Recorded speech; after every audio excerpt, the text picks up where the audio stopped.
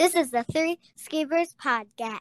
All right, episode 37 of the Three Skeevers Podcast with Grim from Grim's Forge Gaming and myself, Icy, with Icy Fire Gaming. How you doing, Grim? Hey, I'm doing well. Well, that was a little different from the norm, but that's all right. So today we have Nephis QS in studio. How are you doing, man? Good. Thanks for having me on. Appreciate it. Yeah, always a pleasure to have a special guest come every once in a while. It's pretty good. So, to start things off, as the last couple episodes, I've always been talking about companions, and they're so much fun.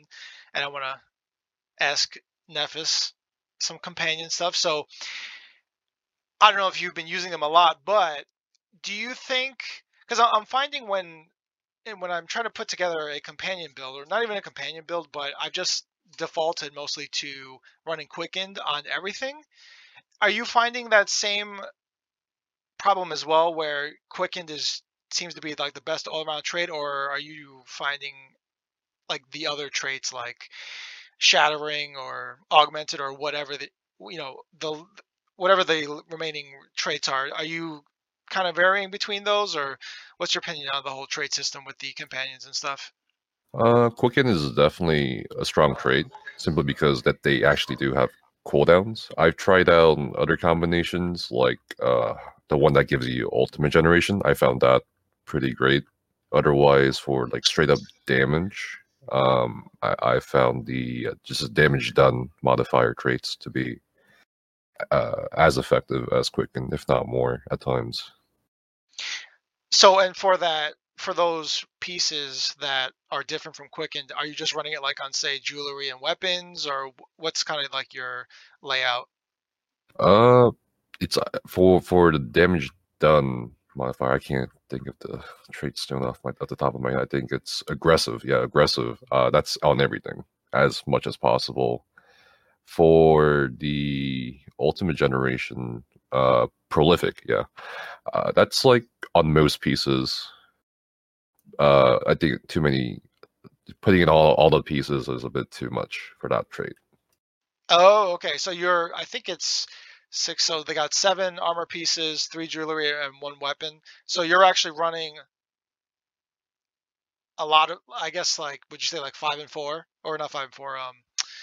11 pieces, so like 6 and 5 or something like that between Yeah, those something traits? like that. Yeah. Oh, okay, interesting. And no Quickened? I've tried Quicken. It's okay.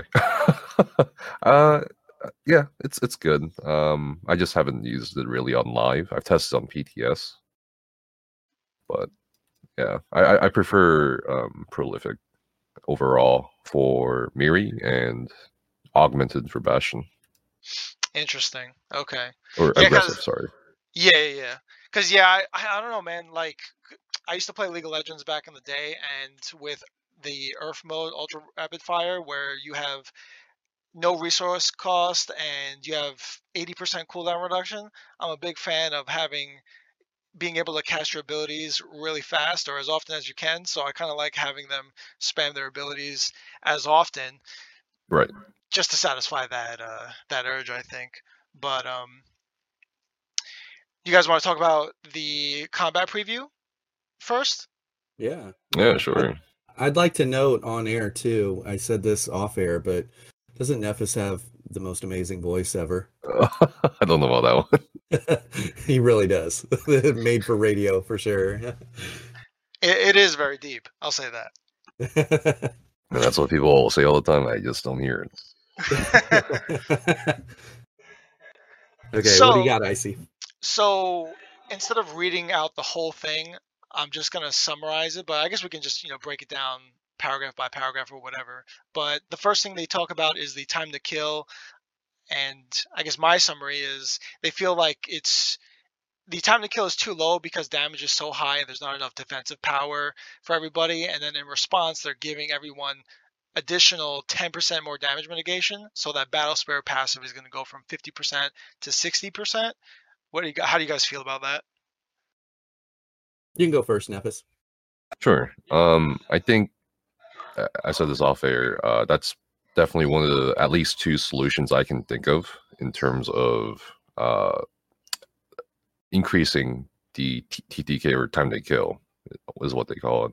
And I like that they're doing this with Battle Spirit even more. I think in the recent few patches we've seen they started playing around with Battle Spirit a lot more than in the past. Whereas compared to the past, they would change a lot of things, and that would adversely affect either PvP or PvE. And I think just kind of doing this with Battle Spirit now is a better choice than say, oh, let's nerf this set or let's nerf CP across the board for PvP, because that's the hard thing about ESO, really, balancing PvP and PvE at the same time. It's almost an impossible task, in my opinion. So I think overall positive change. Yeah, I 100% agree with you. I think it's a great use of the Battle Spirit passive that I think, and on a side note, and everybody knows this that listens regularly, that they should have probably balanced or scaled proc sets through the Battle Spirit passive as well. And in that moment, you don't, like you were saying, you don't affect the PvE community whatsoever. It's just a throttle on proc sets when you come into a PvP environment. But anyways, I love the way they use the Battle Spirit passive to do that. And at the end of the day, if it's not enough, they could just hop into the Battle Spirit passive and make it 15%, or make it another 20% on top of that. And so it's great. I think that's smart. I really like the way that they're doing that. And time to kill damage is so high right now. So, and I think that we were just talking about this, but they need to address specific abilities. I just told them a story off air how I was a solo player and I got bombed in Cyrodiil by a bomber, and the initial explosion was a 20k hit, then there was a 9k sap essence, and then there was a it was like 29 and 9, and there was 0 counterplay to it. And so I don't know that just a flat extra 10% damage mitigation is that's only going to take 2k off the 20k. I'm still going to be dead, so they need to probably look at that situation, maybe make it to where when you hit proc stat you can't actually go stealth. I don't know, that might would break that whole meta altogether, but there's something there. Or take away the 300 weapon damage coming from stealth from the shadows, or make it to where they can't hit their vampire seething fury or something to that effect. I don't know, but yeah, I love it. I'm for it. What's your thoughts, Icy? So in terms of bombing, I guess I mostly play PvP supports and things like that, so I'm always on the defensive anyway. But in terms of the Nightblade bombing thing you were just talking about, should there be, because it's a bomb, right? Like you're getting nuked from 100 to 0. Should you be able to just drop almost instantly, or what's the appropriate counterplay for something like that? Is it just like the visual, the missile that you see on its way about to hit you, and if it hits you, then you blow up? Like what would the counterplay look like in an ideal ESO world for a Nightblade bomber? Maybe something that's built into the Battle Spirit passive that if you drop 90% of your health within 0.2 seconds, that something in the soul tree or the soul magic lines, as long as you have a passive, something that saves your soul. I mean, I don't know. I don't know that their true intent is to have something in the game that has 0 counterplay in a PvP realm. Because if you go to Imperial City districts mid-year mayhem, there are literally 20-man groups of Nightblades running around because damage is so high and there's 0 counterplay. They're nuking people straight from stealth and then gone, right?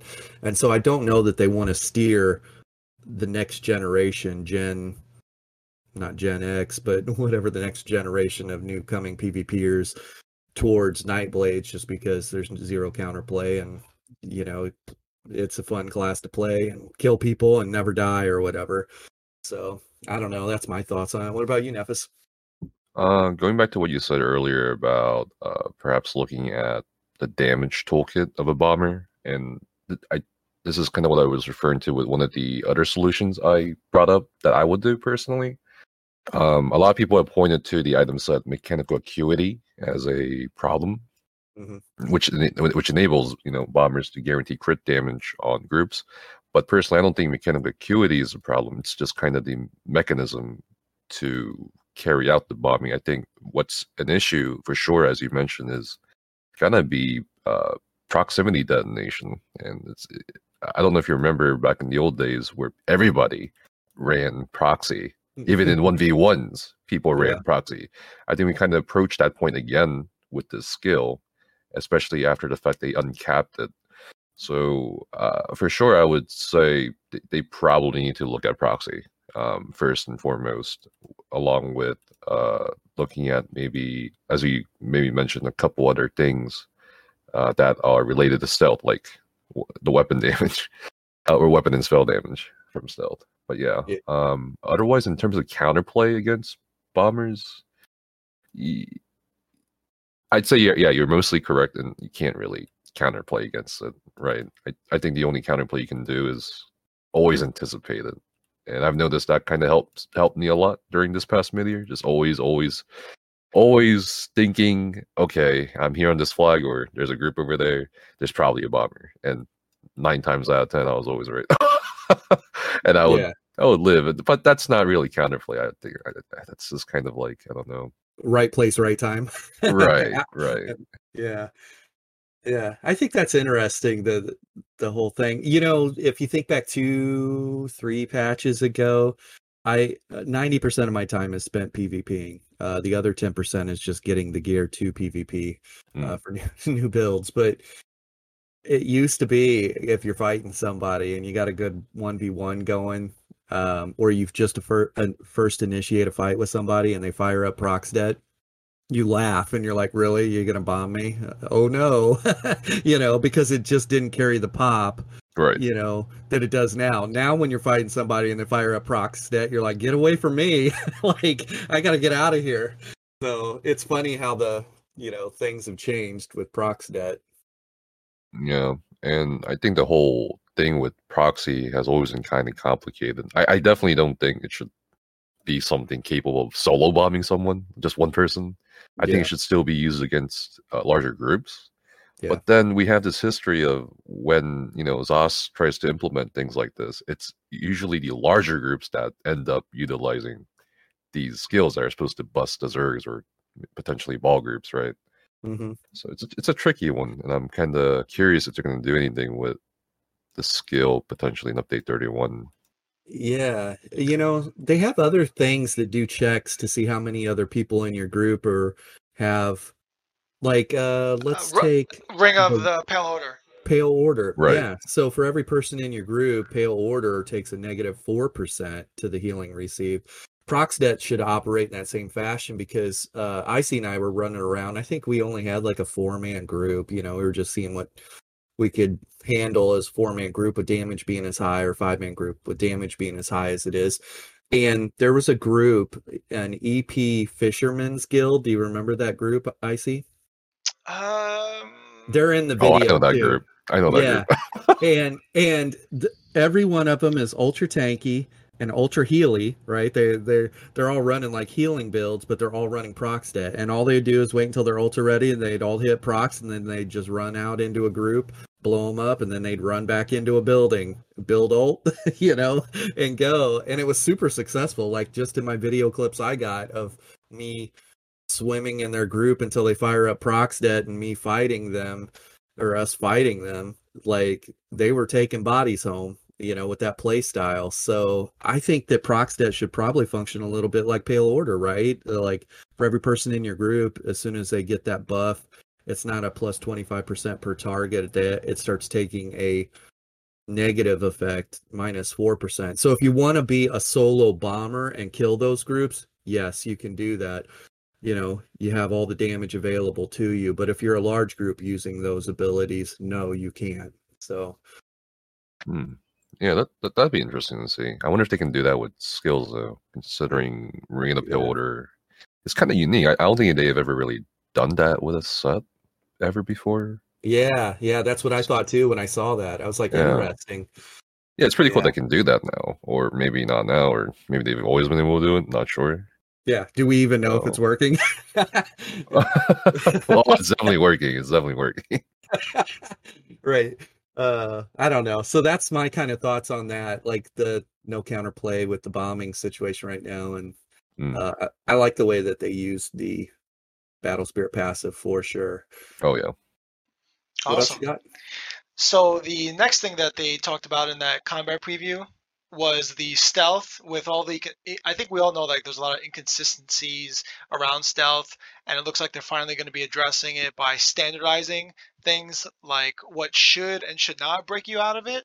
What do you guys think about that? I mean, for me personally, I just like the fact that they are putting structure around things that should have kind of already been there.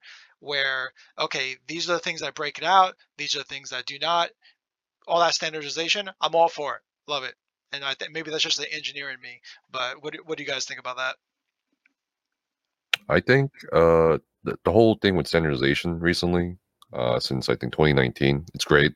I feel like the focus of the combat team sort of shifted drastically when Roble was, I think, still the combat lead developer, and now I believe Brian Wheeler is now the combat lead. And the fact that they're standardizing everything like this, it's pretty nice.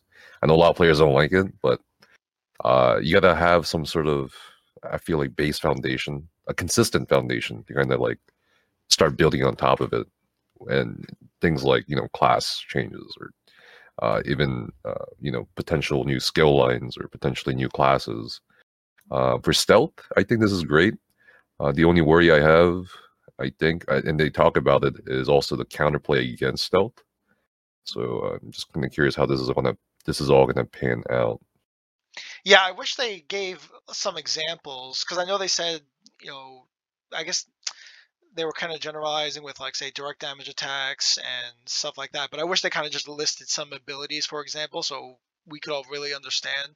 Because I know since they changed the CP system, I think there are a lot of places out there that maybe like ESO skill book. I'm not even sure if that place is updated yet, but they would say say we'll put wall of elements, right, and then it'll tell you, hey, these are the champion skills that actually buff this ability. These are the Mhm. things that do not. So I wish they kind of had that in game so that we would know, hey, this is a direct damage attack, or this would benefit from your thing, that type of stuff.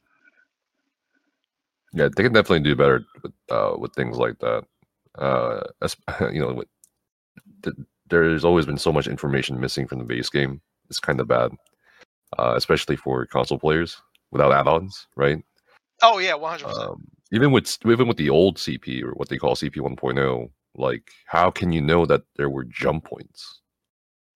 People have to test all this. So yeah, definitely agree with you that they should have more info in the game. And I feel like they're getting there too, but Oh yeah, yes, baby steps. yep. What do you think, Grim, for stealth?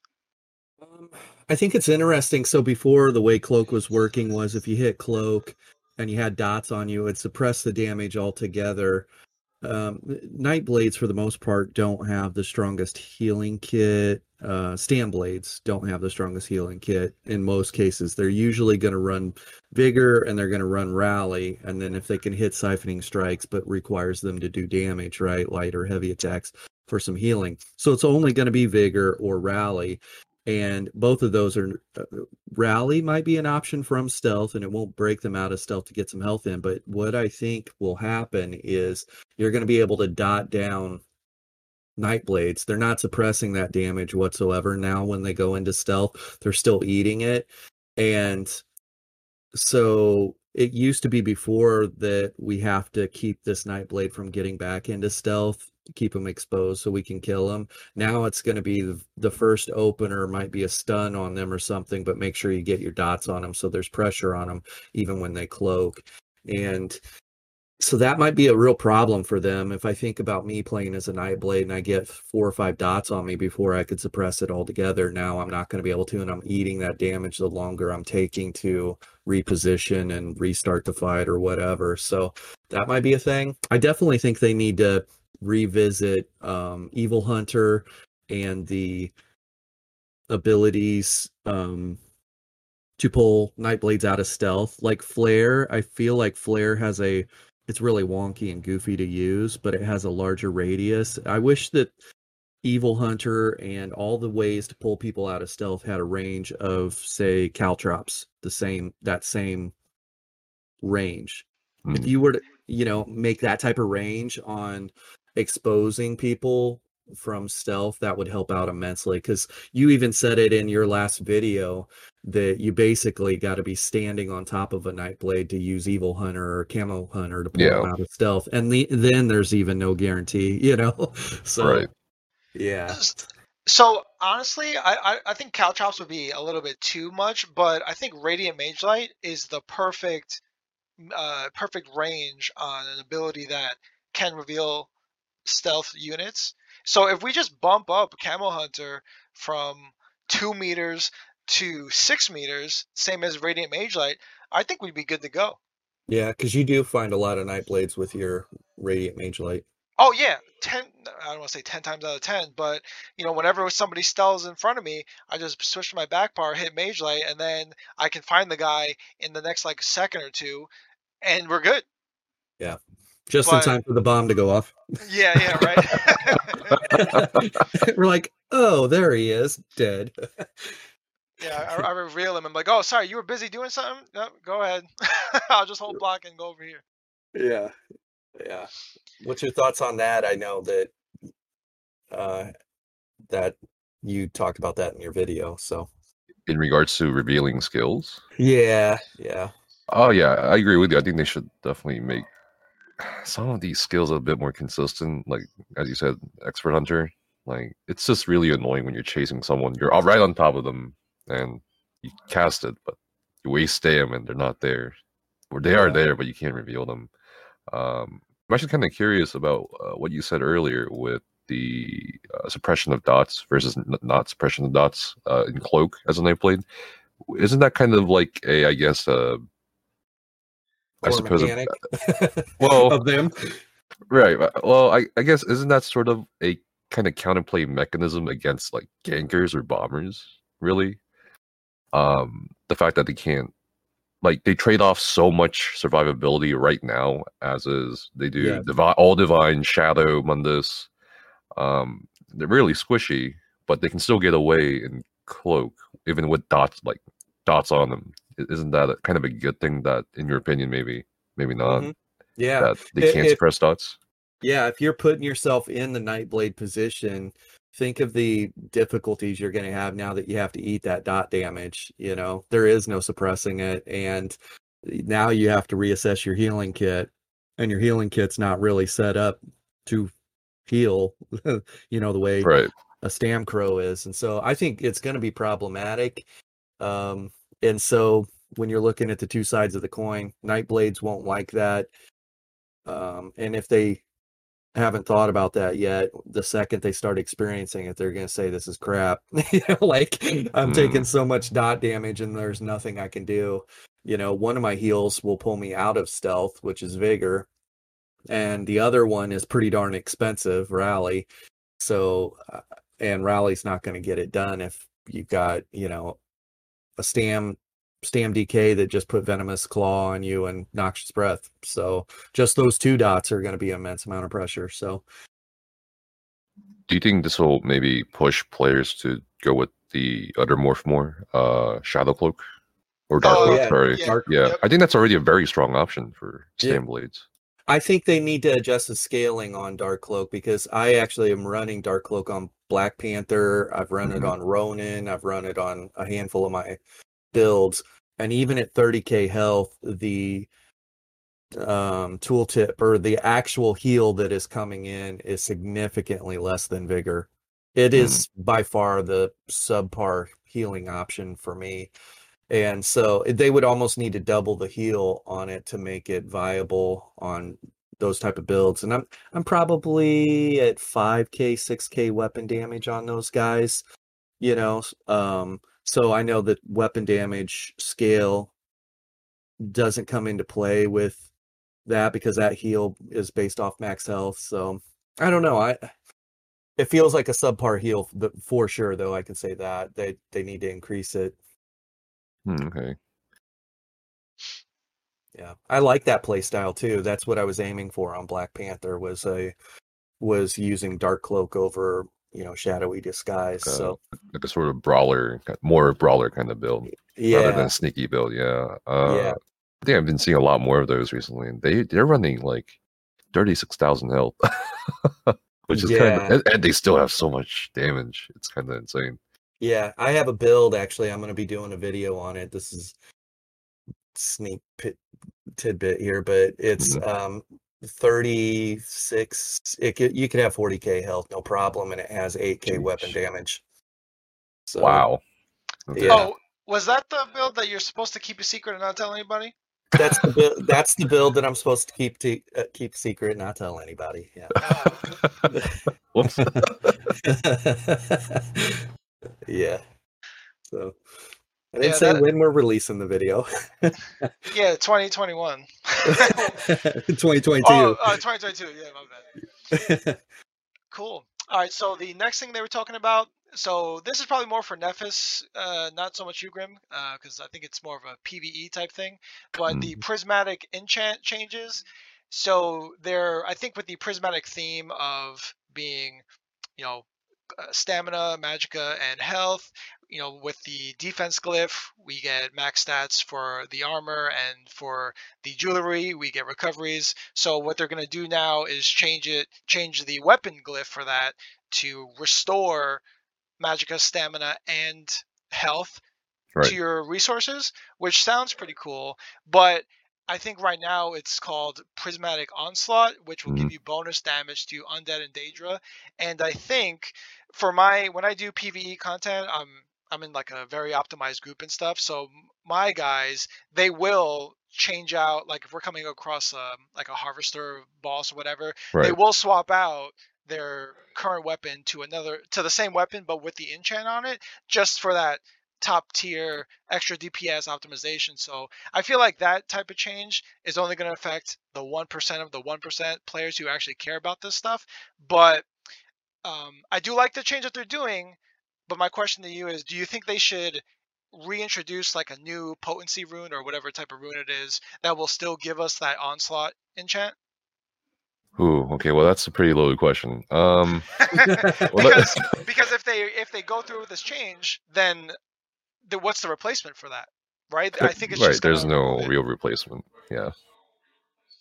Oh, sorry. Go on. Oh, that was it. Yeah. So. Oh, okay. Well, I'm gonna try to break this down as quickly as I can. So. Hey, we got plenty of time, man. Okay. So the Prismatic Onslaught change, they are changing it.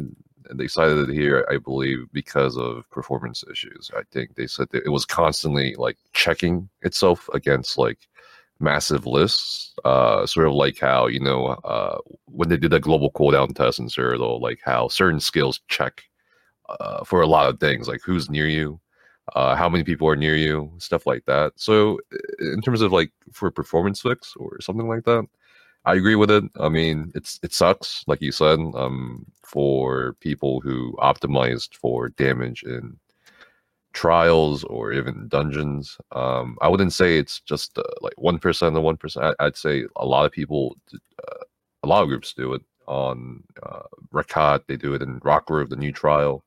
They do it in Kain's Aegis. They do it in Ethereum Archive, Hel Ra, and a few other 4-main content.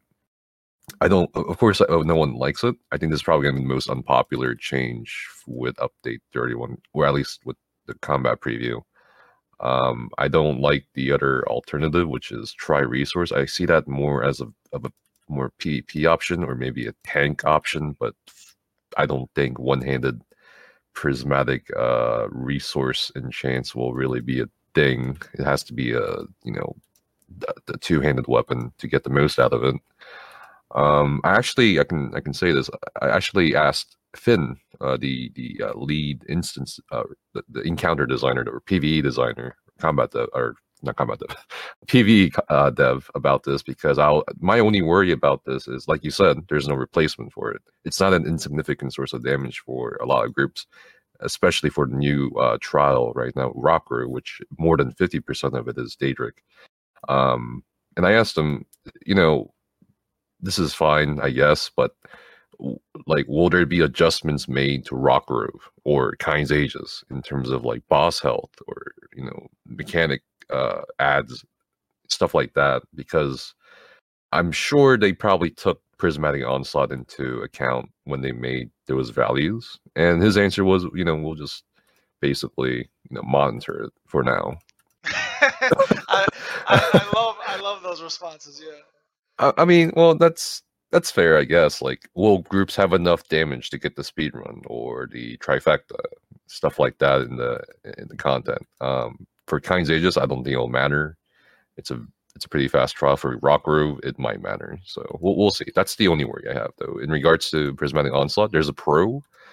You kind of mentioned it in passing. The only pro here is people will not swap weapons as much as before. Right now, you have PvE DPS or Magic. Let's say just Magic DPS. They have 3 Maelstrom staves right now. They have 1 for trash, like Berserker enchant or Cleave. They have 1 with poison or fire for single target. That's not Daedric, and they have 1 with Prismatic. So in terms of like inventory issue, or maybe like like swapping inventory or gear, that's a pro, which that's pretty much it. That's the only silver lining I can see. Yeah. But yeah, that's pretty much my thoughts on this. Yeah. So, go ahead, Graham. How many trials currently can be, if you carry enough DPS, you bring enough heat, how many trials currently can you bypass mechanics, key mechanics, if you've got enough damage, would you say? Oh boy. All of them. Okay. So kind of. Yeah, all of them except maybe some parts of Rockrove. That's about it. Yeah, so this kind of changes that a little bit. I don't know that it's is it so much damage that it's, lost, that it's going to prevent people from hitting that threshold, whatever that tipping point is, where you can avoid certain mechanics? Or should that not even be in the game? You shouldn't be able to avoid trial mechanics. Oh man, that's a huge discussion. Yeah. Keep in mind, I'm a dumb PvPer, so I'm asking something. I've done probably 10 trials total since the game's launched, and they're fun, but in more than half of them, we were able to bypass the mechanics, and I was like, dang it, I wanted to see what this was all about, So yeah. So real quick, before you go, Nephis, I will say, Grim, that I think just thinking about it logically, when they design levels and things like that, I think they're just kind of basing it around the normal player, that type of thing, who can just average this amount of DPS. But I think what they don't account for, which would be kind of impossible, is that people will actually improve and get better and then discover things in the game that you never even thought of, or you can even do yourself as like a developer, with like trying to like even trying to achieve things like 100k DPS, whatever, or light attacking to such a high level that you can hit those really high numbers. And then because you're hitting those numbers as a group, now you're skipping things that were inconceivable. So, yeah. And then I guess the question is now, how much of the player base is actually at that level? And then should we adjust the game, because that is now the new standard, where everyone is just so good at the game, we're going to have to just start buffing these dungeons because people are just getting through them too quickly. We should, you have to account for the power creep at this point, because we're there, right? We're at, who knows, like at one point, whatever the highest DPS people were doing, 15k, think way back with before champion points. People were doing 20K, 30K, and 100K was unimaginable, and now we're exceeding 120K. Some people, Skinny Cheeks has builds out with for that. So I remember when we were doing. Sorry, go on. Sorry. Go ahead. Yeah. Oh, I remember when we were doing 1.5K back in the day, and we were so proud of it. We were so proud of it. And then, the next patch, someone hit 5K. And oh man, how do you hit 5K? Ooh, and then a few patches after that, 15K, 20K, 30K, just kept going and going. Right. So that changes the way. That should change the way the PvE trials team looks at it. We have to put in brake pumps or something that throttles that, hey, if you want to carry that much speed, you're just going to overlap these mechanics. Mm-hmm. And it becomes near impossible. I will say, because dude, for my particular 4-man group, we hate that so much because I think in Moongrave Fane, right, for that gargoyle boss that does the ground pound, or I think he just goes invisible, or he turns to a statue and then the lava thing comes up. We hate that so much because it forces us to have to just wait through the mechanic and then do the thing, and then maybe we'll do like 2 light attacks, and then he goes back into the thing again, and we have to wait another 10-15 seconds. Like those throttles. Well, I think it comes down. Let me just summarize this. Why are we being punished for taking the time to practice, get really good at the game? Why should we be punished because of that? Yeah, that's definitely a valid perspective. It's like, yeah, for sure. Yeah, that's just my summary of it. Yeah. No, go on. Sorry.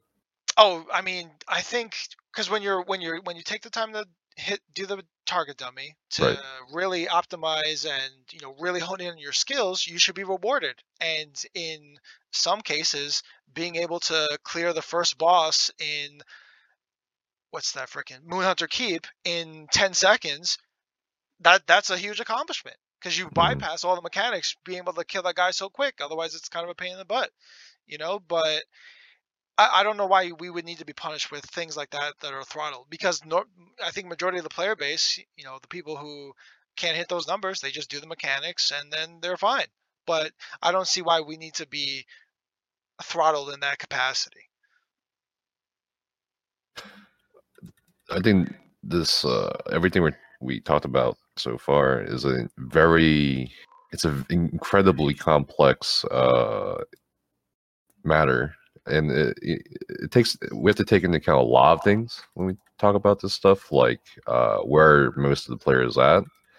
For example, like the reason why they kept nerfing White Gold Tower in Imperial City Prison, I think they nerfed it 4 times now at this point, is because most players couldn't complete it.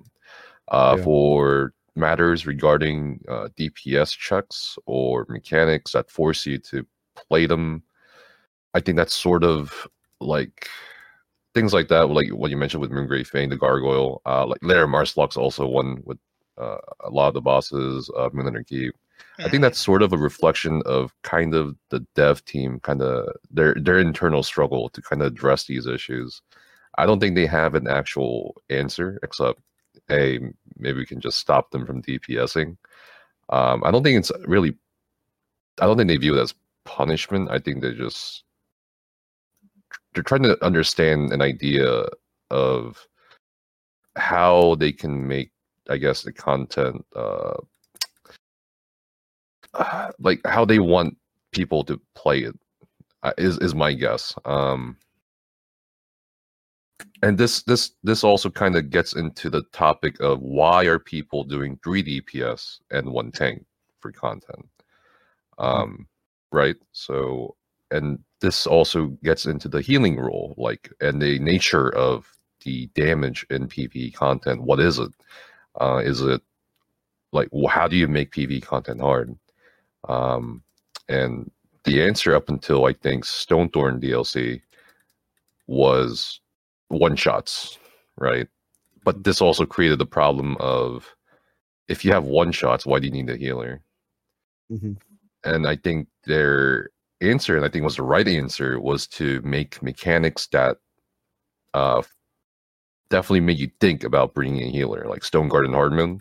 There's a insane damage over time effect on the tank that you would definitely need a healer for most groups. Moongrave Fane Hardman, there's healing checks that you would need for most groups. So I think that direction is great. As far as also the nature of content, it's also a very complicated issue in this whole matter. Like the Craglorn trials or the older dungeons, even the older DLC dungeons, and older content in general, not sure what to say about the whole skipping the mechanics thing, because they are old content, and buffing the content is both good and bad, I guess. Because there's still going to be people, it's their first experience with it. Right, that's the bad part.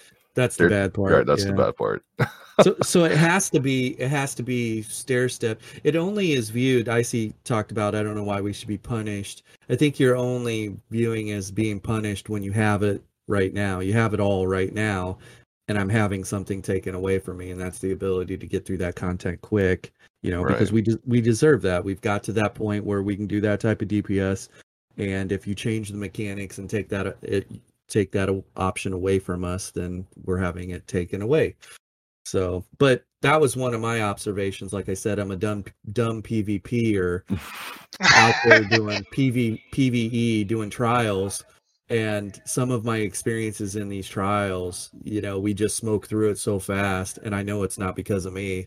I'm out there doing, in my PvP gear, doing my 25k, 30k DPS, like, look at me go, and not at the time, not even realizing that other people are doing 80 to 120k DPS, Right. And so, I don't know, just a question, not trying to take anything away from anyone. So, that was a bad thing, right? But the good thing, the good thing about potentially buffing content, which I don't know if they would do, because they are really, judging from their past actions, they are really always worried about the clear rate. Whether it's dungeons or trials, they want people to clear. They want people to play the content. But at the same time, it's kind of created, in my opinion, maybe my colleagues will disagree with me, but this environment in at least the raiding scene where a lot of players just don't know how to play the mechanics when it comes to it, right? Even I'm part of that, because when I go into dungeons with friends or whatever, we skip all the mechanics. When I go in there with people I don't know or just pugs, I'm like, this is a mechanic? I've never seen this before.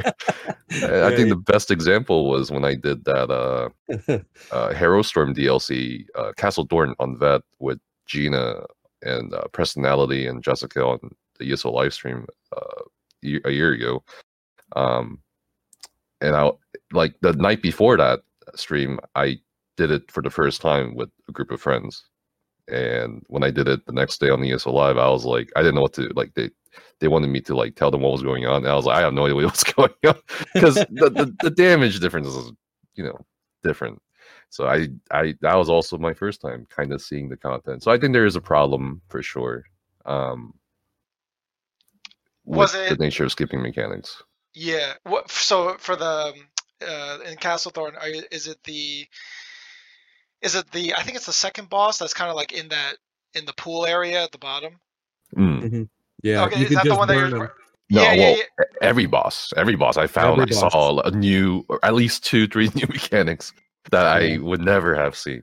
With okay, yeah, because when my group, we did the trifecta back in, I think, like October 2020, and just like you're saying, we're smoking through everything, and then 4 months later, a different group of guys were like, "Hey, you mind helping us?" I was like, "Yeah, sure." And then I'm dying to things I've never seen before, and they're like, "Oh yeah, we're gonna come up here and like tank the boss." I'm like, "Why? Just stand in the pool area and just kill him when he spawns." And they're like, "What?" So then I bring them down there, because that's how I've always done it. They've never done it, and then we all get smoked. I'm like, I don't know what's going on now. I'll just do it your way, So yeah. it's pretty interesting, the Yeah. different perspectives. But I had that exact same experience with that boss that's down in the blood pool, the vampire that flies, and I was on the EU server trying to farm some gear, and everybody went down into the pool. Well, we were struggling on clearing trash mobs. Like I don't know what makes them think that we're going to be able to burn that boss. So they just all went down there and died. and then I'm, doing my Rambo, dodging, ducking, and diving, and getting down, rezzing somebody, and then still dodging, ducking, and diving while they're rezzing the group, and we turn it around. But I'm just like, it was an absolute nightmare. So. But something that I think everyone should experience too. I agree. Oh yeah, and I think that's all part of the natural process, right? When people join the game, they'll go through all the dungeons, experience all the mechanics. And I remember when I first joined, the hardest dungeon that I've ever came across was Depths of Malatar. We couldn't even get past the first boss. And I was like, man, this thing's freaking impossible. And then I think maybe a month or 2 months later, then I met you, Grim, and then several months after that, you're like, hey, I need to get some scavenging demise. You want to come with me? I'm like, dude, I never beat this dungeon. This dungeon's impossible. And we were doing it on normal, by the way. So then me and you, we go in there too, man. And you're like, oh yeah, just do this. Da da da da. We're done. We beat the whole dungeon in 30 minutes or whatever. No problem. Yeah. I'm like, bro, I couldn't even beat this with 4 people like regular. Right. So, oh Yeah. man. But that was me back in the day when I was a Redguard a Redguard Magplar, and my main heal was Breath of Life spamming, and I had Sword and Board, and I don't even know what. So, granted, I didn't know what I was doing at the time. So, but it's all part of the learning process. So. Yeah, me neither. I didn't know. I was just like, "Yep, we got this." Yeah. So we're still doing the combat preview. Right. 40 minutes later. So the next thing they were talking about was addressing item sets that had record low engagement. Mm-hmm. And I'll go through a couple of the sets here, and then we'll talk about them. Sithis Touch. When you use Blade of Woe, you gain Major Berserk for 20 seconds, which increases your damage done. The direction they want to go in with that is focus on zipping around from successful battles quickly, one after another. Then you got the Nicholas Heavy Armor. When you block a spell projectile, you have 25% chance to reflect it back to the enemy, and they want to go towards improve the ability to shrug off incoming attacks. And then you have Crusader, which increases the duration of your dodge window by 0.3 seconds. And they wrote, we want something more appropriate of an enabling bruiser. And the last one was Perennial's Aptitude. Well, we'll say Perennials for later. But for Sithis, Nicholas, and Crusader, which I think were just 3 examples of some sets that they wanted to redesign. What do you guys think about those sets?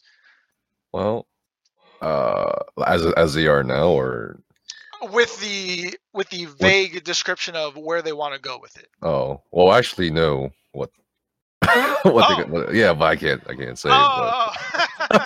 But okay, so we can only speculate. Well, yeah.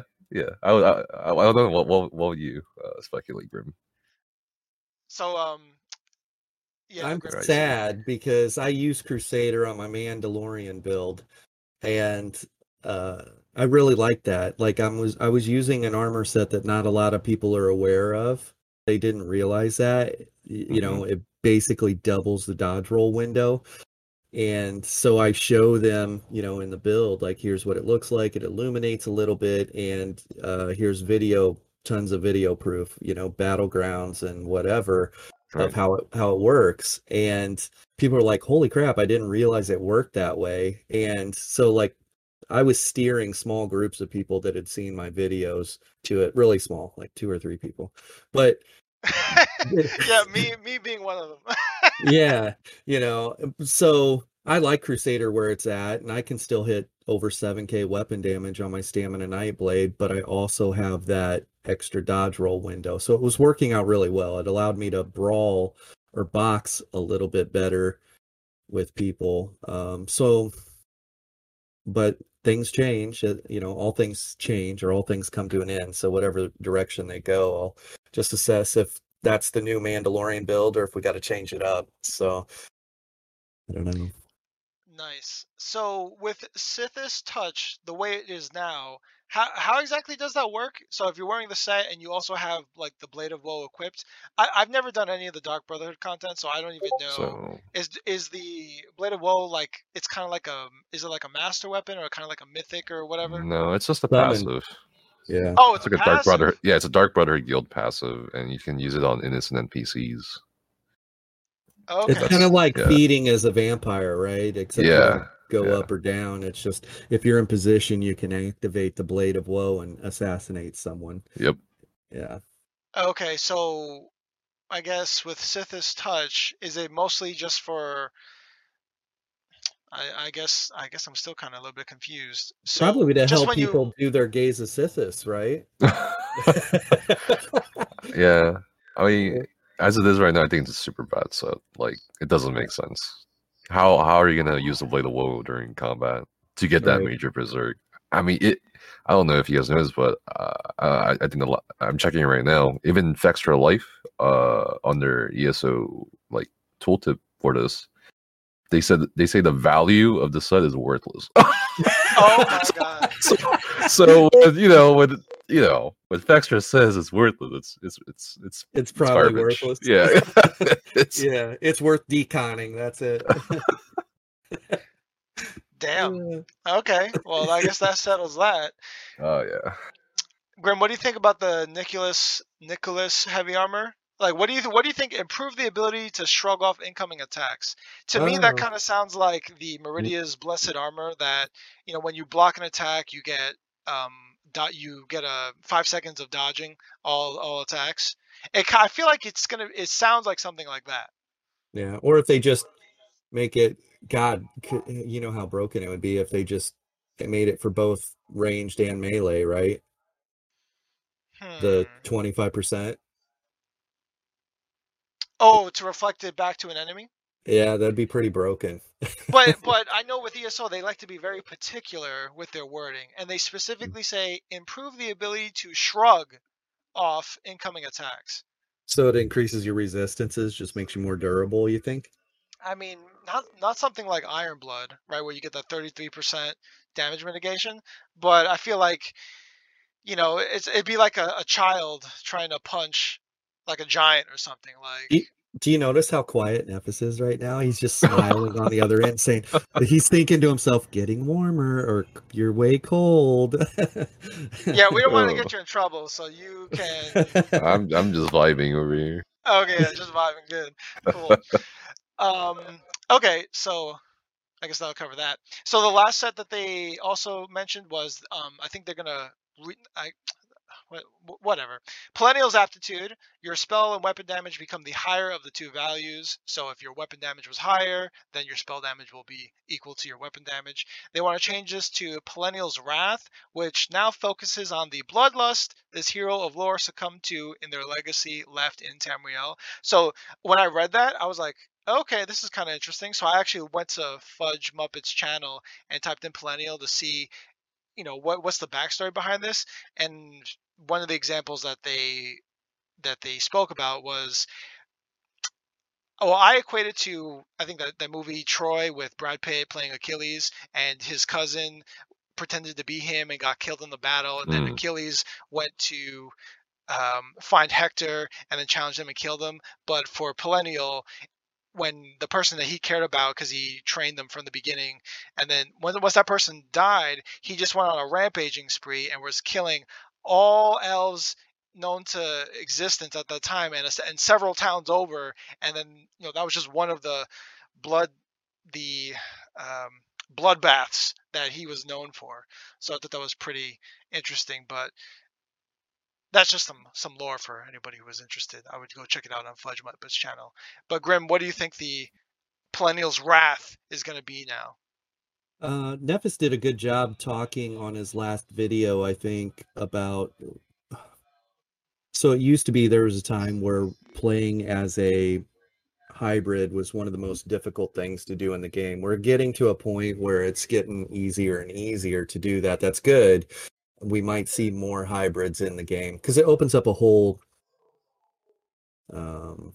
new wing or a whole new aspect of the game. Absolutely. But if you wanted to be a hybrid previously, you could run Pelinels, but you could also just put Clever Alchemist and New Moon on, or Clever Alchemist and whatever damage buffs that, or damage weapon armor sets that buff both weapon damage and spell damage simultaneously, and there you go.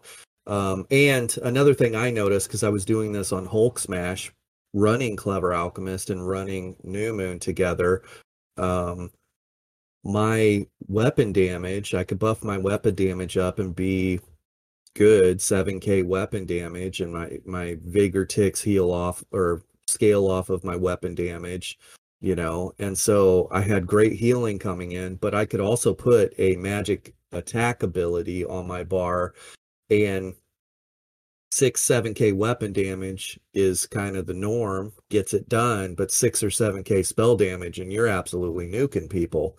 And so I noticed that when I was running 6 or 7k weapon or spell damage, the tooltips on some of my magic abilities on my Stam DK were hitting super hard.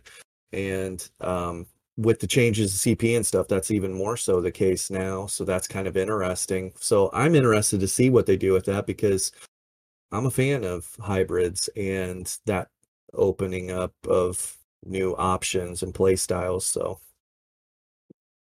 looking forward to it. Are you allowed to speak on this one, Nevis? Well,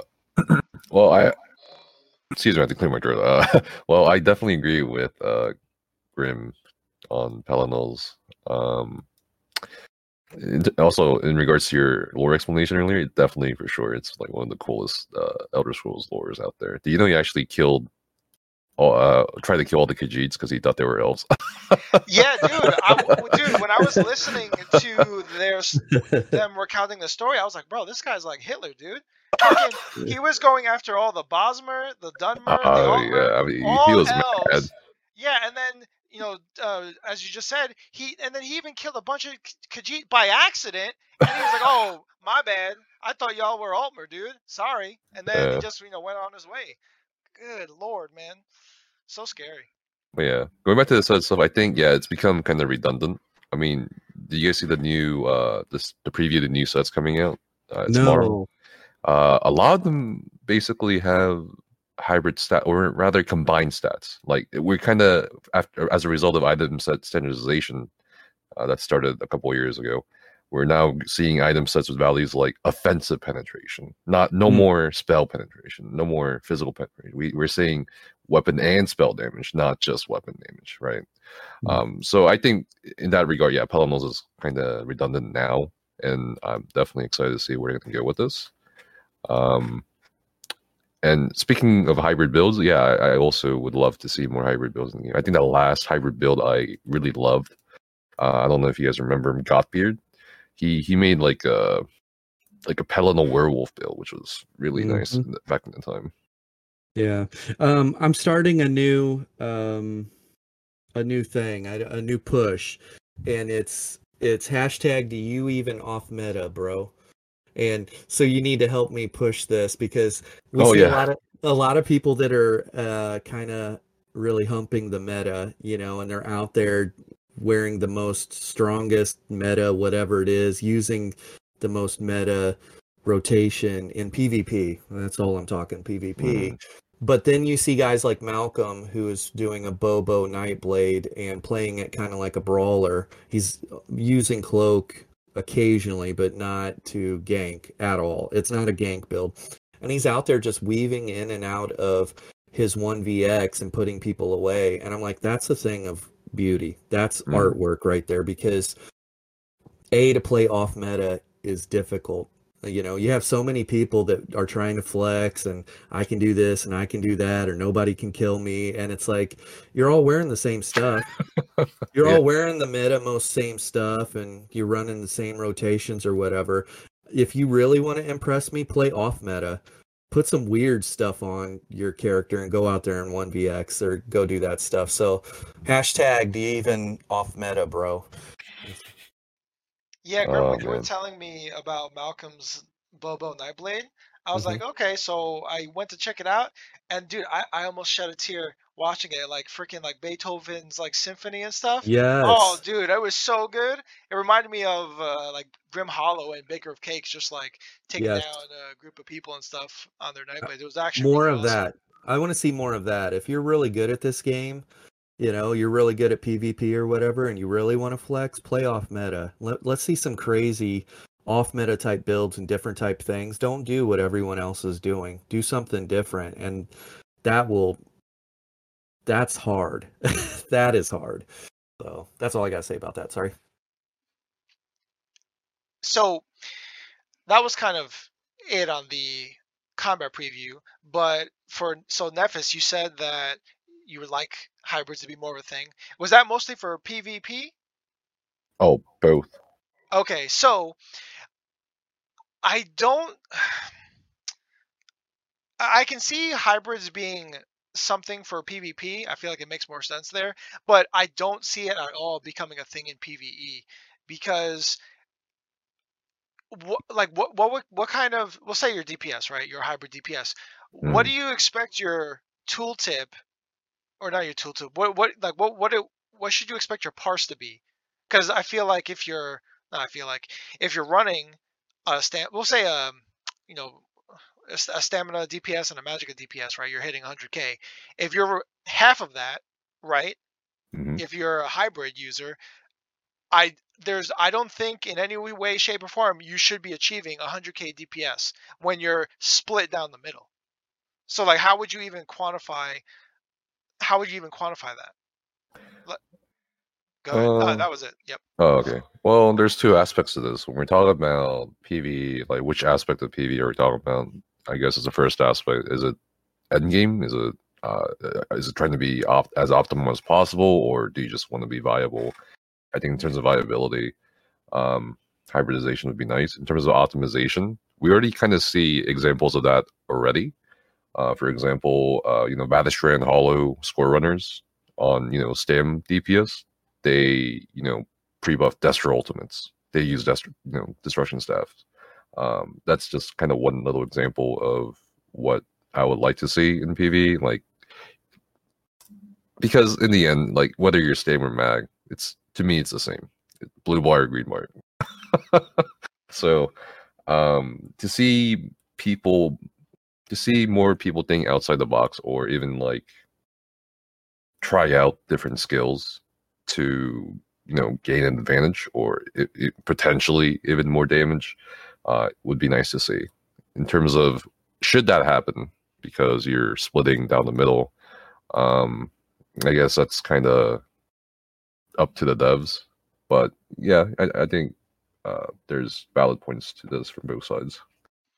Yeah, and I know for me, whenever we've brought up hybrids on the podcast, my question is, well, like, what constitutes a hybrid, right? Are you doing physical damage, but then your heals are magicka based, or, is it the other way around, or, what exactly is there a certain distinction of what like, what would you say is the definitive point of, hey, you're a hybrid, congratulations?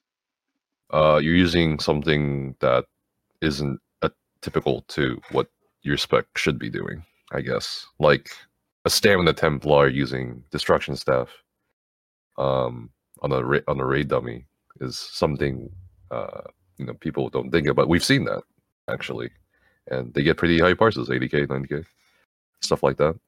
Especially with the introduction of the Vatishran staff on the back bar. I see a lot of stamina players. I've seen Stam Crows running around with Vat staff on their back bar. They, Yeah, and I saw like a PvP I know he used a Resto staff on his stamina character for PvP. It's stuff like that that makes me go like, oh, this is pretty cool. A lot of people think I don't like that stuff because like people know me as like an endgame raider, and people I have this caricature of like people like that, or me, as, oh, I hate anything that's not meta or whatever. or I don't want you to think outside the box. You got to follow one build. But I think that's pretty cool. And I would like to see more of it. Nice. Yeah, and for the record, I'm not hating on hybrids. I'm just asking questions. Oh yeah, no, I don't think you're hating on hybrids. I think you have pretty valid questions, personally. Oh, you heard it there. Endorsed by Nephis. Icy Fire Gaming. We're good. We're good. That's all we needed today. Thanks. Bye. See you guys next week. I got what we needed. So yeah, that covers it for the combat preview. You could hand over the questions, Grim. Yeah. So we've had a lot of content creators on here, right? There's going to be a lot of things here. We're going to bounce around a little bit. Prepare yourselves. Off air, we were talking about you are a member of the class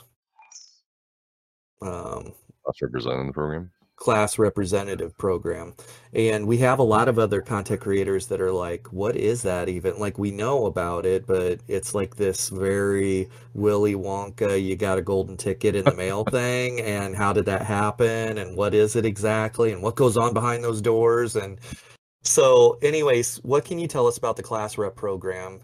Clear the air, or fill us in on what the class rep program is like, and whatever you can tell us. Okay, sure. I guess I'll start from the beginning. There are two generations of class representatives, and the first generation, I'm not in the first. The first generation started on the forums when I believe it was Gina, the community, one of the community managers, and they were basically interested in forming this program where a select group of players who are experienced in the game or knowledgeable at the game can forward, but also, filter feedback, because you can't really forward all feedback. That's too overwhelming. You can't really take every forum post and be like, okay, this is what they want you to do. Or so I thought. But the first generation was like basically chosen, I think, kind of based on popularity, if I recall correctly, on the forums. And after, by 2019, there was one scandal with the whole one of the class reps leaked, under NDA leaked the next patch notes. That was interesting. Oh, jeez. Oh yeah, and I think publicly, at least from my perspective at the time, it got really quiet. That's and before that, speaking of the NDA, I think they had a lot of back and forth in the early days of the program between the players and the devs, or at least through the class reps, right? Like, they're the messengers. And then they enacted an NDA. And this was kind of controversial at the time because people were like, well, now they can't really say anything. They can't communicate anymore with us, right?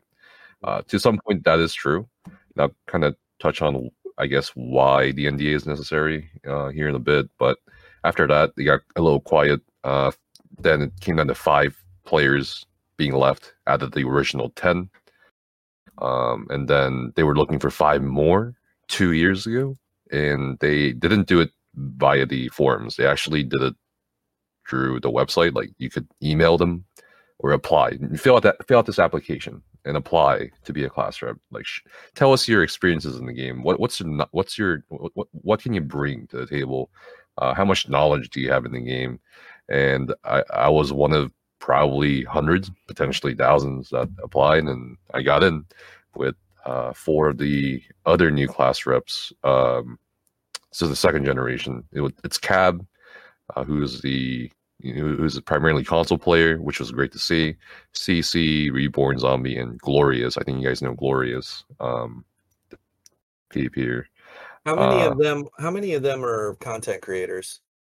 Well, I'd say, so it's me. Okay, so Outcast. Well, it's just me and Outcast at the moment, creating content regularly. Fear Turbo used to be an ESO content creator. Now he's not really making content for ESO anymore, but he's still playing ESO. He actually raised with me on my raid team. And Maisel puts out occasional videos on what he thinks ESO can improve on. That's pretty much it. Everybody else are not content creators, I guess, by that definition. Gotcha. Sorry. Right. No, go on. No, it's fine. But yeah, I got in, and going back to the NDA, of course, I had to sign an NDA. I can't really, like I said off air, I can't really tell you guys what they tell us unless they give me permission.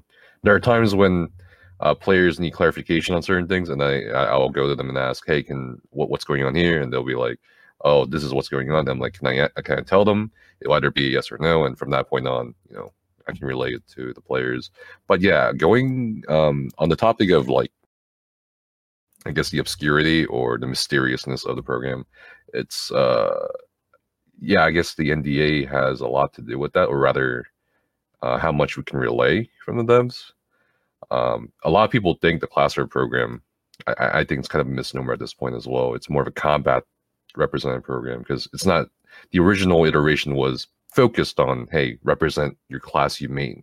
So there was a rep for Stamsort, there was a rep for Maxort, there was a rep for stuff like that. But now it's not like that anymore, because everyone on the program knows pretty much every class and is knowledgeable about the game. But going back to the what is it? Oh my god, I just lost my train of thought. But yeah, so the NDA. So there's it kind of definitely did kill the public image of the class reps, in that a lot of people think it's dead. It's not there anymore, or that it's useless. There's a lot of theories from players I see where they're using the class rep program as like a scapegoat thing, like we're the lightning rod, right? That players can blame or will go to when there's issues. I mean, there are definitely times where, Are you guys taking blame? Like, so when there's imbalance in the game or bugs or things like that, are people actually directing negativity towards the class reps? Like, you're not doing your job? Up to about a year ago, I think a fair amount of people were. And of course, it's not how it works. Like, we're not programmers, we're not developers. We don't work for Zos. We don't get paid, right? It's kind of a voluntary thing. But I understand the misconception, right? Because like the name itself, like, oh wow, StamDK is so bad. Who's a StamDK rep? Right? And then no one says anything because it's not how it works, right? And we try to, at least I try to disseminate the information about class reps a little bit. Like, hey, it still exists. I think Gina even had to clarify on the forums, like, hey, we're still having meetings, in regards to combat and combat feedback from players. But yeah, I mean, yeah, there were people blaming us for some time for various things. There has to be somebody that is protecting StamDKs, though. Come on. Come on. Who's not letting the stamina whip happen? Oh my god, I can talk about that for hours too. My goodness. Yeah, Stone Giant is terrible. Oh my god. I'm gonna make a video about it too, bro. It's the worst skill in the game. It really is. It's just terrible. I tried to make it work in my Hulk Smash build too, and it's just so clunky. Like, it's cool that the first initiating hit is an AoE. That's fine, but then after that, you're chucking a rock, and if they're at range, there's no way to get stamina back if you're using a two-hander, and so I'm just expending stamina, and so it's not very friendly of a thing. Yeah, I mean, the history of that skill is really cursed, but we can talk more about it later. But I'll finish summarizing class rep thing. So now there's still 10 class reps, the same class rep since 2 years ago. It's been 2 years, my goodness. I actually just checked the calendar. I'm like, wow, it's been 2 years already. And what we do now is, we still forward feedback from players. If there are, things that, like exploits, we have, we have to obviously let, the devs know. Bug reports, stuff like, or not bug reports, but like, game breaking bugs, stuff like that. We talk about with them. We talk about, combat, pretty much. We don't really talk about anything else, just combat. And maybe a couple other things, but yeah, combat. as to, and I kind of talked about it, like people have theories, like, is it effective? Do you guys even do anything, or what's going on? Can you say anything? It's just always a scapegoat program, whatever. Again, the NDA makes it hard, and it's frustrating for me as a player because, and also a content creator, because in recent, like since the time I joined the program, I never did it either, so I don't know why people think I did it in the past all the time. But people think just because I don't shit on the game constantly that just, like I'm being paid or paid off, or like I'm on the teat of Zos, right? He's a shill. Yeah, the shill. Yeah, that's what some people jokingly call me, or seriously call me. And it's not. It's frustrating because it's not like that. So, as a player outside, as a player who was outside the program, I just had no idea about a lot of things. And it's also the human factor. Like when you talk to these, that they're not nameless names anymore. They're they're people, right? When you talk to people, you're like, oh, you're a person too.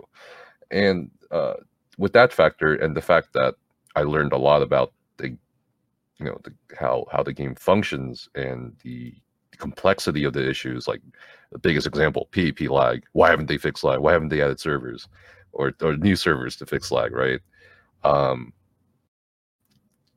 It's frustrating for me because I can't relay this information I know, or relay the experience I've had, because of the NDA to players, to make them understand, hey, this is what's going on.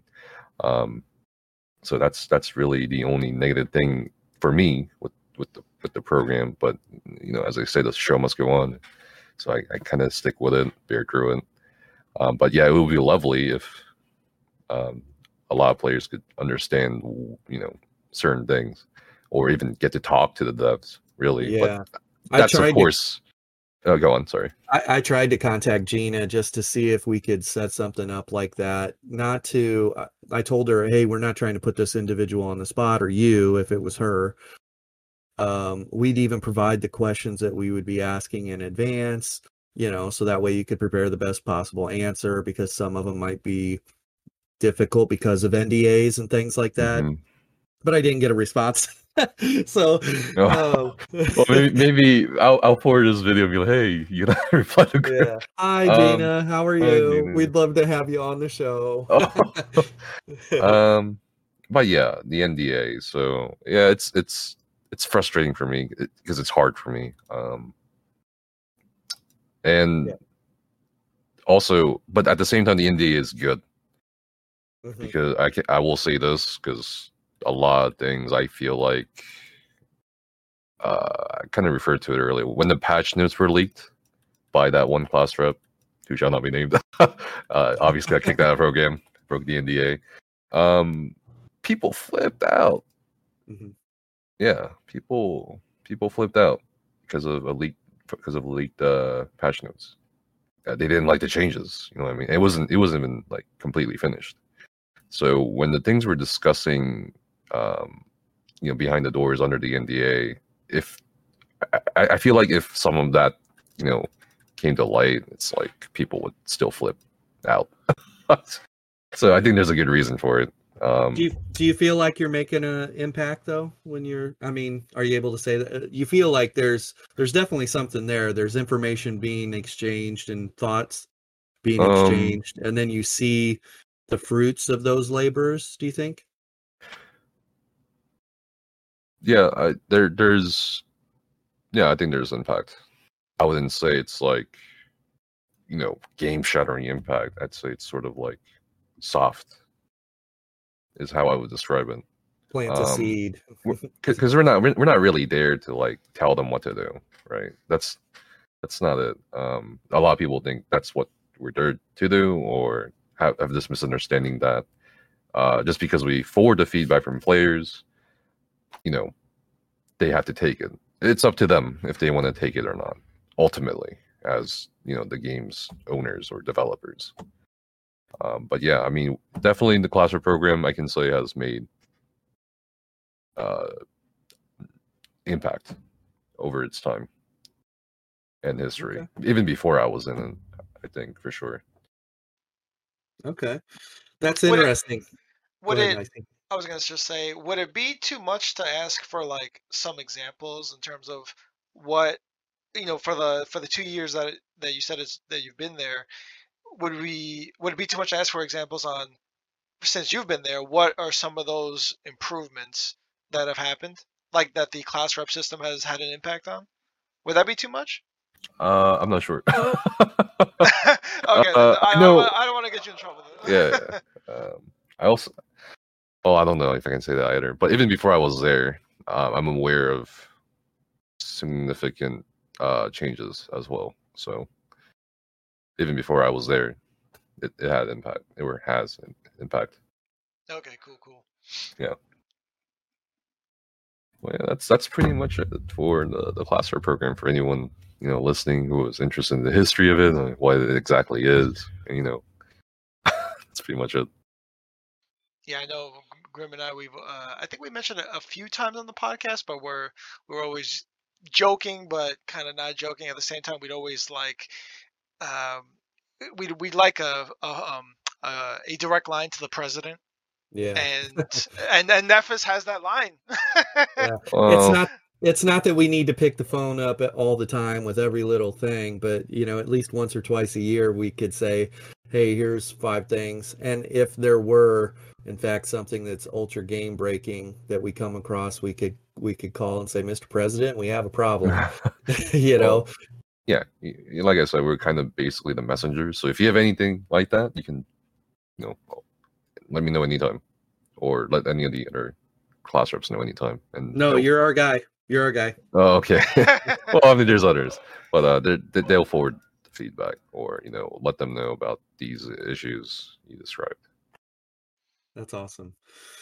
So with the class rep program, that's pretty cool. You guys you signed an NDA. You have access to upcoming information. So I have faith that as long as you're happy and you're marching forward with the game, they're making moves behind the scenes that are in the best interests of the PvP community. And so that makes me happy, I guess. Let's see. So let's talk about the community that you created through Discord, and let's talk about your YouTube and Twitch and all that. Can you tell us where everyone can find you and what you have, what you've been building on Discord? Yeah, people can find me on Twitch, YouTube, Twitter, Instagram, and of course Discord. In regards to the Discord, ESOU or ESO University, it started out as like my personal server as a content creator, right? As a beginning content creator, had maybe like a few hundred, and at most 1,000 at one point people in it. And then I had this idea, because at the time, and I think still to this day, but in a less severe degree, at the time, ESO as a community was going through what I would describe as not a very good phase. It's kind of an ugly phase. It was kind of a reflection of our reality at the time. I think it was about 3 years ago, where everything is so divisive. People like to really label each other a lot. I mean, we do it too, right? To a degree, like, oh, he's an endgame reader. Oh, he's an endgame PvPer. Oh, he's a 1vxer, or oh, he's a role player. Or, she only likes to questers. And it kind of reached this boiling point every day, because I immerse myself in this game. I've been playing this game since beta. I've been playing this game for more than 7 years at this point, and I've noticed this trend where people just label each other, and in an ironic twist, even the people who don't like the so-called toxic elitists became toxic, right? And I had this idea where, well, why is it like this? You know, because it perturbed me at the time when I actually got on Twitter because Outcast recommended me, hey, you should get Twitter. And I don't know if I should regret it or not, but I got on Twitter, and there's all these ESO players and content creators, you know, with the hashtag. I'm sure you're familiar with it. Hashtag ESO fam. You know, there's all these people talking about, oh, you know, ESO has the greatest community, you know, not the least toxic community. You know, we're the ESO fam, but actions, you know, speak more volumes than words. And even some of those content creators, I would say, small or big, you know, we're guilty of labeling people and kind of making these divisions where honestly, it's silly. It's a game. You're supposed to have fun, and it's not. I don't think it should be a reflection of our, you know, very divisive reality where people kind of tear each other apart for, you know, differences that ultimately don't matter, whether it's, you know, your creed, your race, religion, sexual orientation, even, you know, like stuff like that. Politics, yep. Right. And now we do it in game over what? Who's what? Like a PvE? Are you? Oh, what kind of PvE are you? Oh, you know, are they doing overlay? Oh, what kind of PvE are you? Oh, I'm a raider. Oh, you're toxic. Oh, you suck. Stuff like that, right? I mean, we've all used this too, right? Like, what are they doing? Like role playing over there? Like we use, you know, you know, the existence of role playing or the community of role players as an insult, right? And I had a lot of issues with this, and I was like, okay, well, here's the idea. Why don't I make this more of a community server where we can demonstrate that this idea or this notion that primarily endgame players are not toxic. In fact, this whole concept of us or perception of us being toxic is more based on the toxic people you meet along the way to endgame rather than the people at endgame. And it's the same case for I'm also talking about this for PvP too, because a lot of people tend to think, especially, you know, PvEers who go to Cyrodiil during mid-year, that all PvPers are toxic. And that's not the case. I mean, all the endgame PvPers I've met, they're so helpful. They teach you how to duel. They teach you how, you know, they even give you their builds that they keep to themselves. I mean, to an extent, I think endgame PvPers are almost nicer than endgame PvEers, but don't tell them I said that. But, you know, I just want to demonstrate that, hey, you know, we're not evil. We're not bad. We want to share everything with you. We want to share this knowledge because, you know, Discord was a game changer for ESO. It really has been. Yeah. Because before Discord, everybody was on their own TeamSpeak servers. We were divided not by category, but we were divided by like platform and server. I would have never thought in 2015, 16 to talk to a player from PCEU or a console player, or talk to other content creators from different, you know, servers or platforms, or, you know, even anyone really that outside of my own, you know, group of friends or, you know, little community of guilds, right? And Discord changed a lot of that. I think people kind of have forgotten or underestimated that. But yeah, I made this Discord, ESOU, to basically just teach people, share knowledge. There's nothing we're holding back, whether you're interested in PvPing or you want to get into raiding.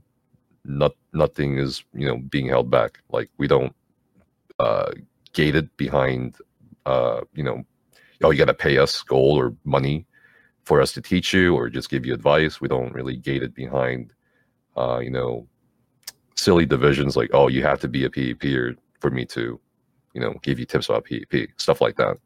And that's really the essence of it. And as a community, it's definitely grown astronomically because we help players from everywhere, you know, Xbox, PlayStation, PC. We expanded our, you know, list of professors, and professors are basically these endgame players or players who have a lot of experience and time in their own respective, you know, specialties or fields, like whether it's PvE or fashion, or even, you know, in the case of J-Heart, Ellis, you know, like economy, in-game economy.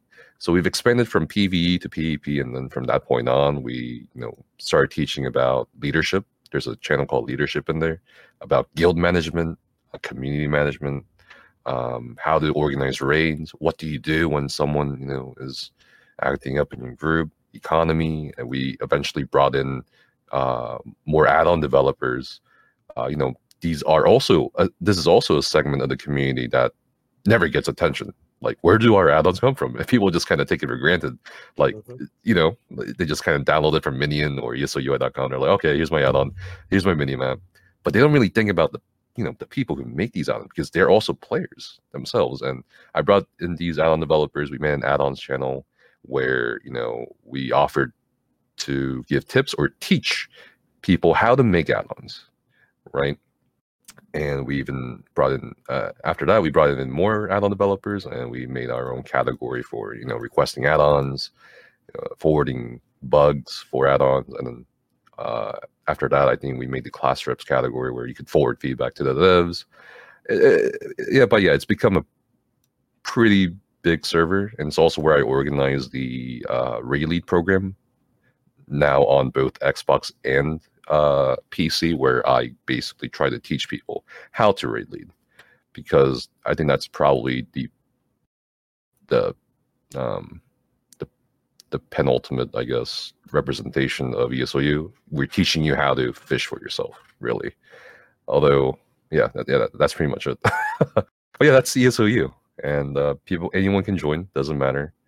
And it's gone from 1,000 members in the past year to 14,600 members now. We're approaching the 15,000 mark, and pretty exciting. Wow. We're also, for the past week and a half, I've been staying awake from about noon until 8 a.m. the next morning, working on the ESOU, the second version of the ESOU website, where we have these build pages and everything that make it easier for people to share builds or stuff like that. Basically lays the foundations for kind of a UESP kind of thing, hopefully in the far future. And there's a lot of work in there. And people are free to come and go as they please. We'll have a link to that in the descriptions for anyone that's interested, because it sounds wonderful. Like, it covers every aspect of the game and tries to do it in a non-toxic fashion. That you are having when we're talking about toxicity, everybody needs to understand what that is. It's not just people in the game talking. We're talking about an age range of people in the world that have been cooped up for the last year or two, and their social they just don't understand how to properly socialize with other people, or they don't care, and they think that they can talk to another person online because there's no repercussions any way they want. And so the best you can do in those situations with the toxic people is trying to educate them as best you can. And at some point, you just got to cut the cord and get away from them. So, and as you find those super toxic people in the game, you just need to block them. Make use of your blocking. Make use of that in the game, and just don't associate, don't be around, don't talk to those people. And eventually they'll find that they're swimming in a much smaller pool because nobody likes to be around them, and ooh, they're so cool, they killed 20 people or they killed 50 people, and but nobody likes to be around them because they're just ultra toxic. They never have anything good to say, positive to say. And so that's an extreme uphill battle. And if you're trying to control an environment and you have got 14,000 people and it's a helpful environment, you're winning. 14,000 people and limited toxicity and all help. That's a great home. So high-fiving you in the air right now. So thanks for that. Go on. Tell us about Twitch. Twitch. So I started seriously making content 2 years ago. And there's a lot of moving pieces in regards to that. Life, my plans, stuff like that, engagement, which didn't work out. But I was like,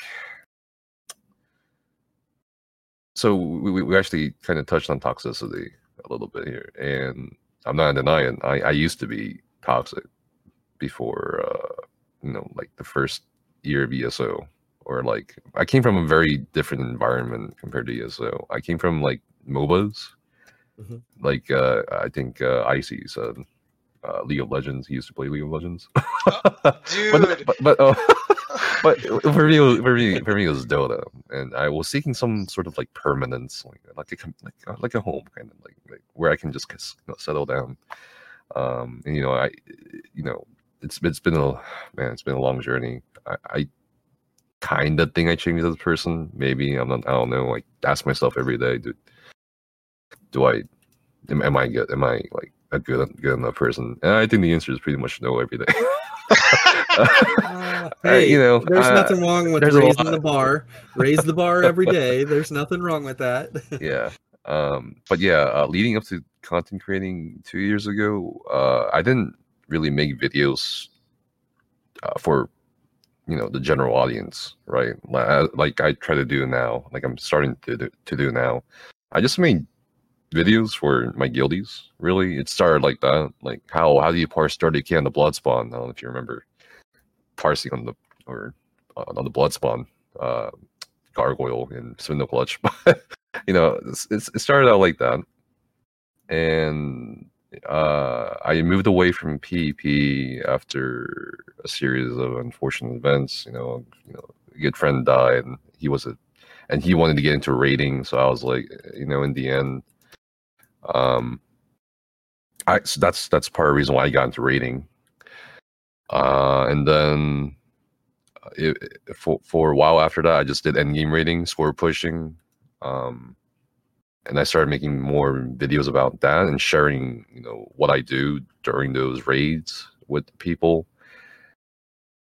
And then at a certain point, I ended up raid leading my own team, and that kind of fell to pieces because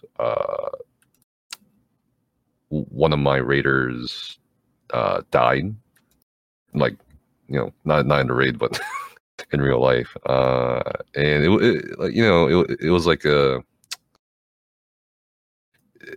wasn't a very good one. It was a suicide, and it made me, because as a raid lead, it's like it kind of made me think to myself like what kind of person are you if this person doesn't even approach you about these kind of, and it really destroyed my my entire persona at the time, really. So I stopped raid leading. I stopped kind of seriously raiding for a long while, and then I watched this video, actually, Deltia.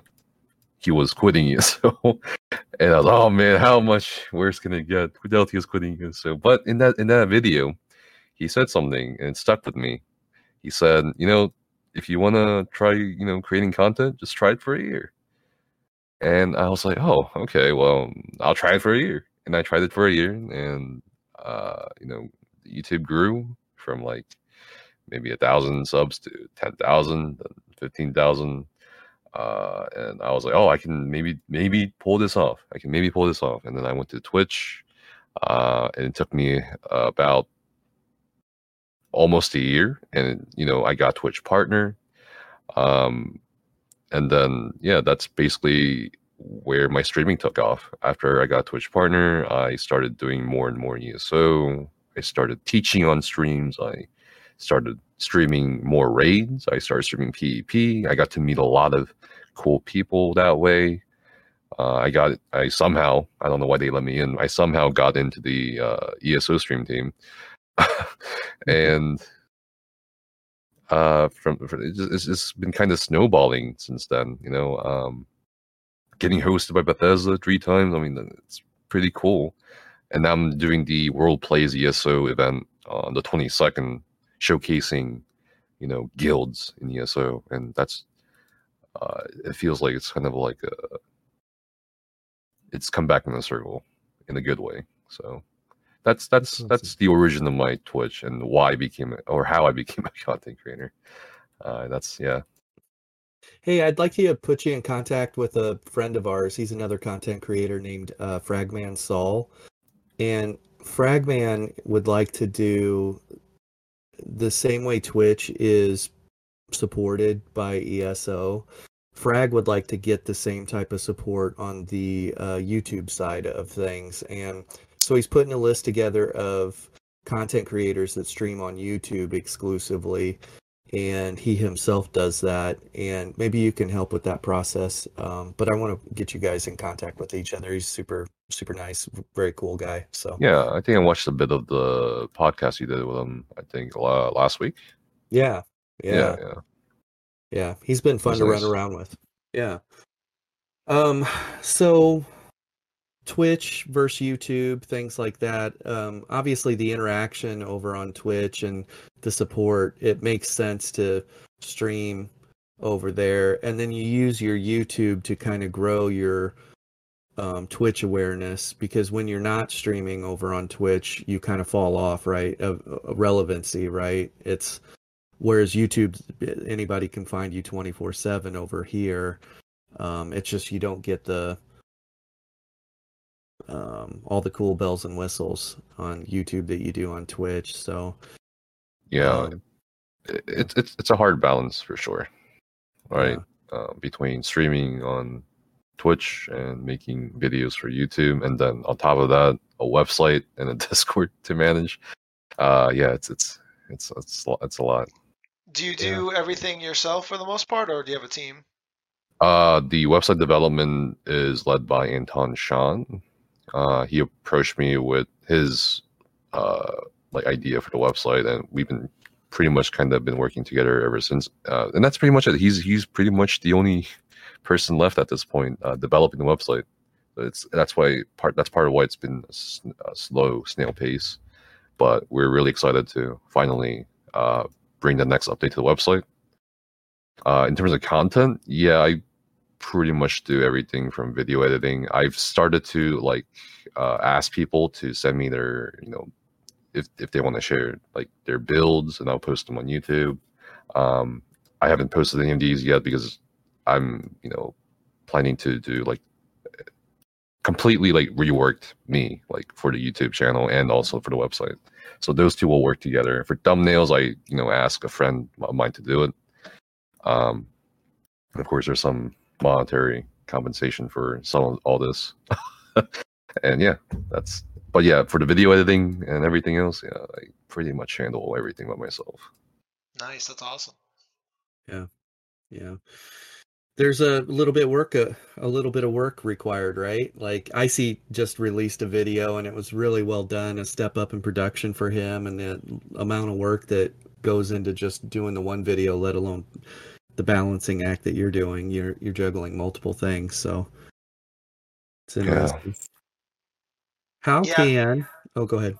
Oh, I was just gonna say, I know for me personally, like when I do the build videos, I guess I kind of got the idea from Kev do it during with the podcast with him, how scripting out the whole video from the beginning to the end, it really, I kind of like, obviously there's a whole editing aspect to it as well, but I also like the scripting part of it, so you can really fine tune everything that you're gonna say, and it really makes it cuts down on the editing a lot, because I don't have to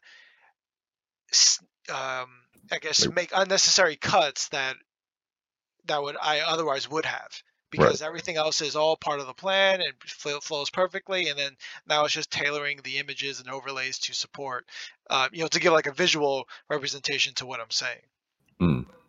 Yeah. In regards to build videos, that the new ones I'll be doing from now on, I'm planning to do a build video for everything, like PvP classes, PvE, Overland, solo, dungeon builds, trial DP, everything.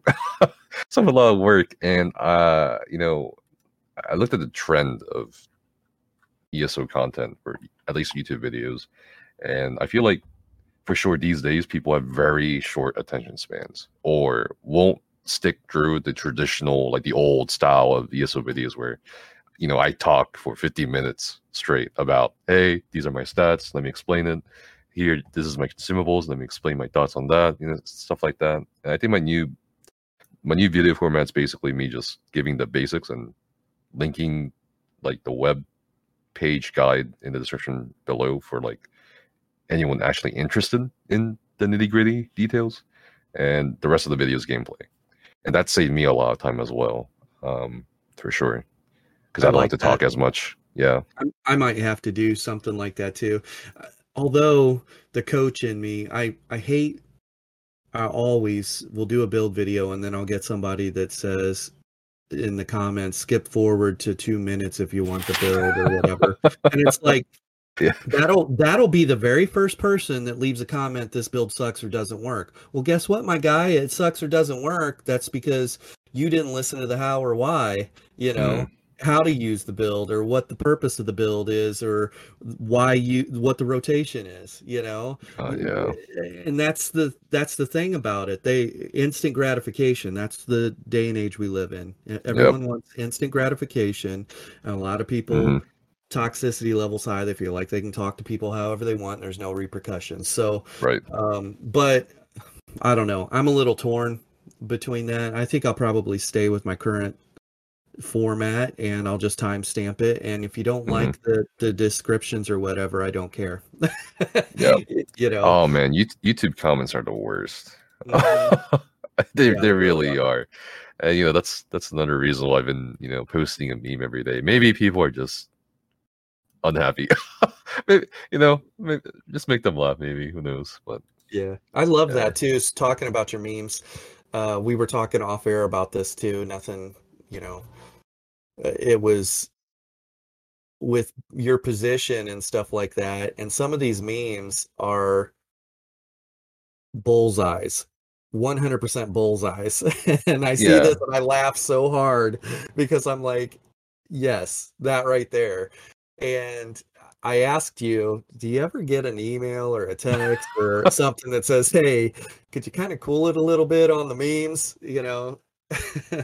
and you answered, no. I never get that, you know? So not yet anyways, right? So yeah. Well, I think there's a difference between memeing and absolutely, you know, taking a dump on something, right? Yeah, like negative criticism, that type of thing. Yes. Yeah. For me, we've had a couple people before. We want to try and keep this lighthearted and stuff like that. And it's hard to keep things lighthearted when you're talking about, like, if the current state of the game or performance or whatever it is that you're talking about is negative, right? It's not a positive situation. And so it's, how do you stay in a positive mindset while talking about something that is very annoying, you know, or very negative? And so that's a tough balancing act for sure. But I think everybody needs to know that we're coming from a place of caring and loving. Like, we honestly love this. We love this game. Yeah. We want it to work properly. And that's why we want to have all those hard conversations and talk about all those difficult topics, is because we do love the game so much, and we just want them resolved. So, but I love the meme game. You've got the strongest meme game in ESO. Well, yeah, I just basically, people actually just send me their memes, the memes they find, I guess. Sometimes I find them, and sometimes I make them. I think 1 in every 6 or 5, I make a meme. I just kind of think about what's relevant, or rather, like, what would, if I see a meme and I like vibe with it, or, you know, it's relevant to me, I hope it's relevant to the people watching or people seeing the memes as well.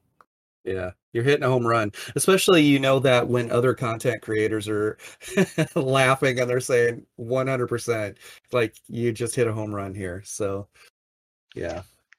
Dude, I did a Hitler reacts to one of my friends because she refuses to play Magicka and she only plays Stamsork. So I did a Hitler reacts to that, and you know, it was funny for all of us in the group in like our small little circle, but yeah, maybe I'll send it to you and maybe you'll get a laugh because, you know, the concepts are still there and everything. So yeah, it was pretty good. Yeah, it was pretty funny. So we only have about 4 minutes left. How can everyone find you? And these will be linked in the descriptions below. But how can everybody find you, and what's the best thing that they could do to help you out? They can find me, as I said before, on Twitter. If you want to follow on Twitter, go for it. I do a lot of giveaways on Twitter. If you're interested in like ESO, like a pink torch bug, or Blackwood codes or whatever. Instagram, I just kind of started up. That's not really a big deal. ESO-U.com. That's gonna be the website for Twitch, NephusQS for YouTube. NephusQS. And if you want to subscribe, that's great. If not, it's okay. I think everybody should go over. I mean, almost everybody in this game should be looking for a non-toxic environment where they can ask the questions, even if they think they're dumb questions. Somebody has an answer, right? I don't think there's really such a thing. Here's your you've heard this before, but there's no such thing as a dumb question, just dumb answers. So yeah, so if they can come to a place where it's non-judgmental zone and ask any of the questions about anything in the game and get an answer for it, that's where you need to be. So Thank you. Yeah, I'm high-fiving you. Thank you for the high five. I appreciate you. Fight the good fight. What do you got, Icy?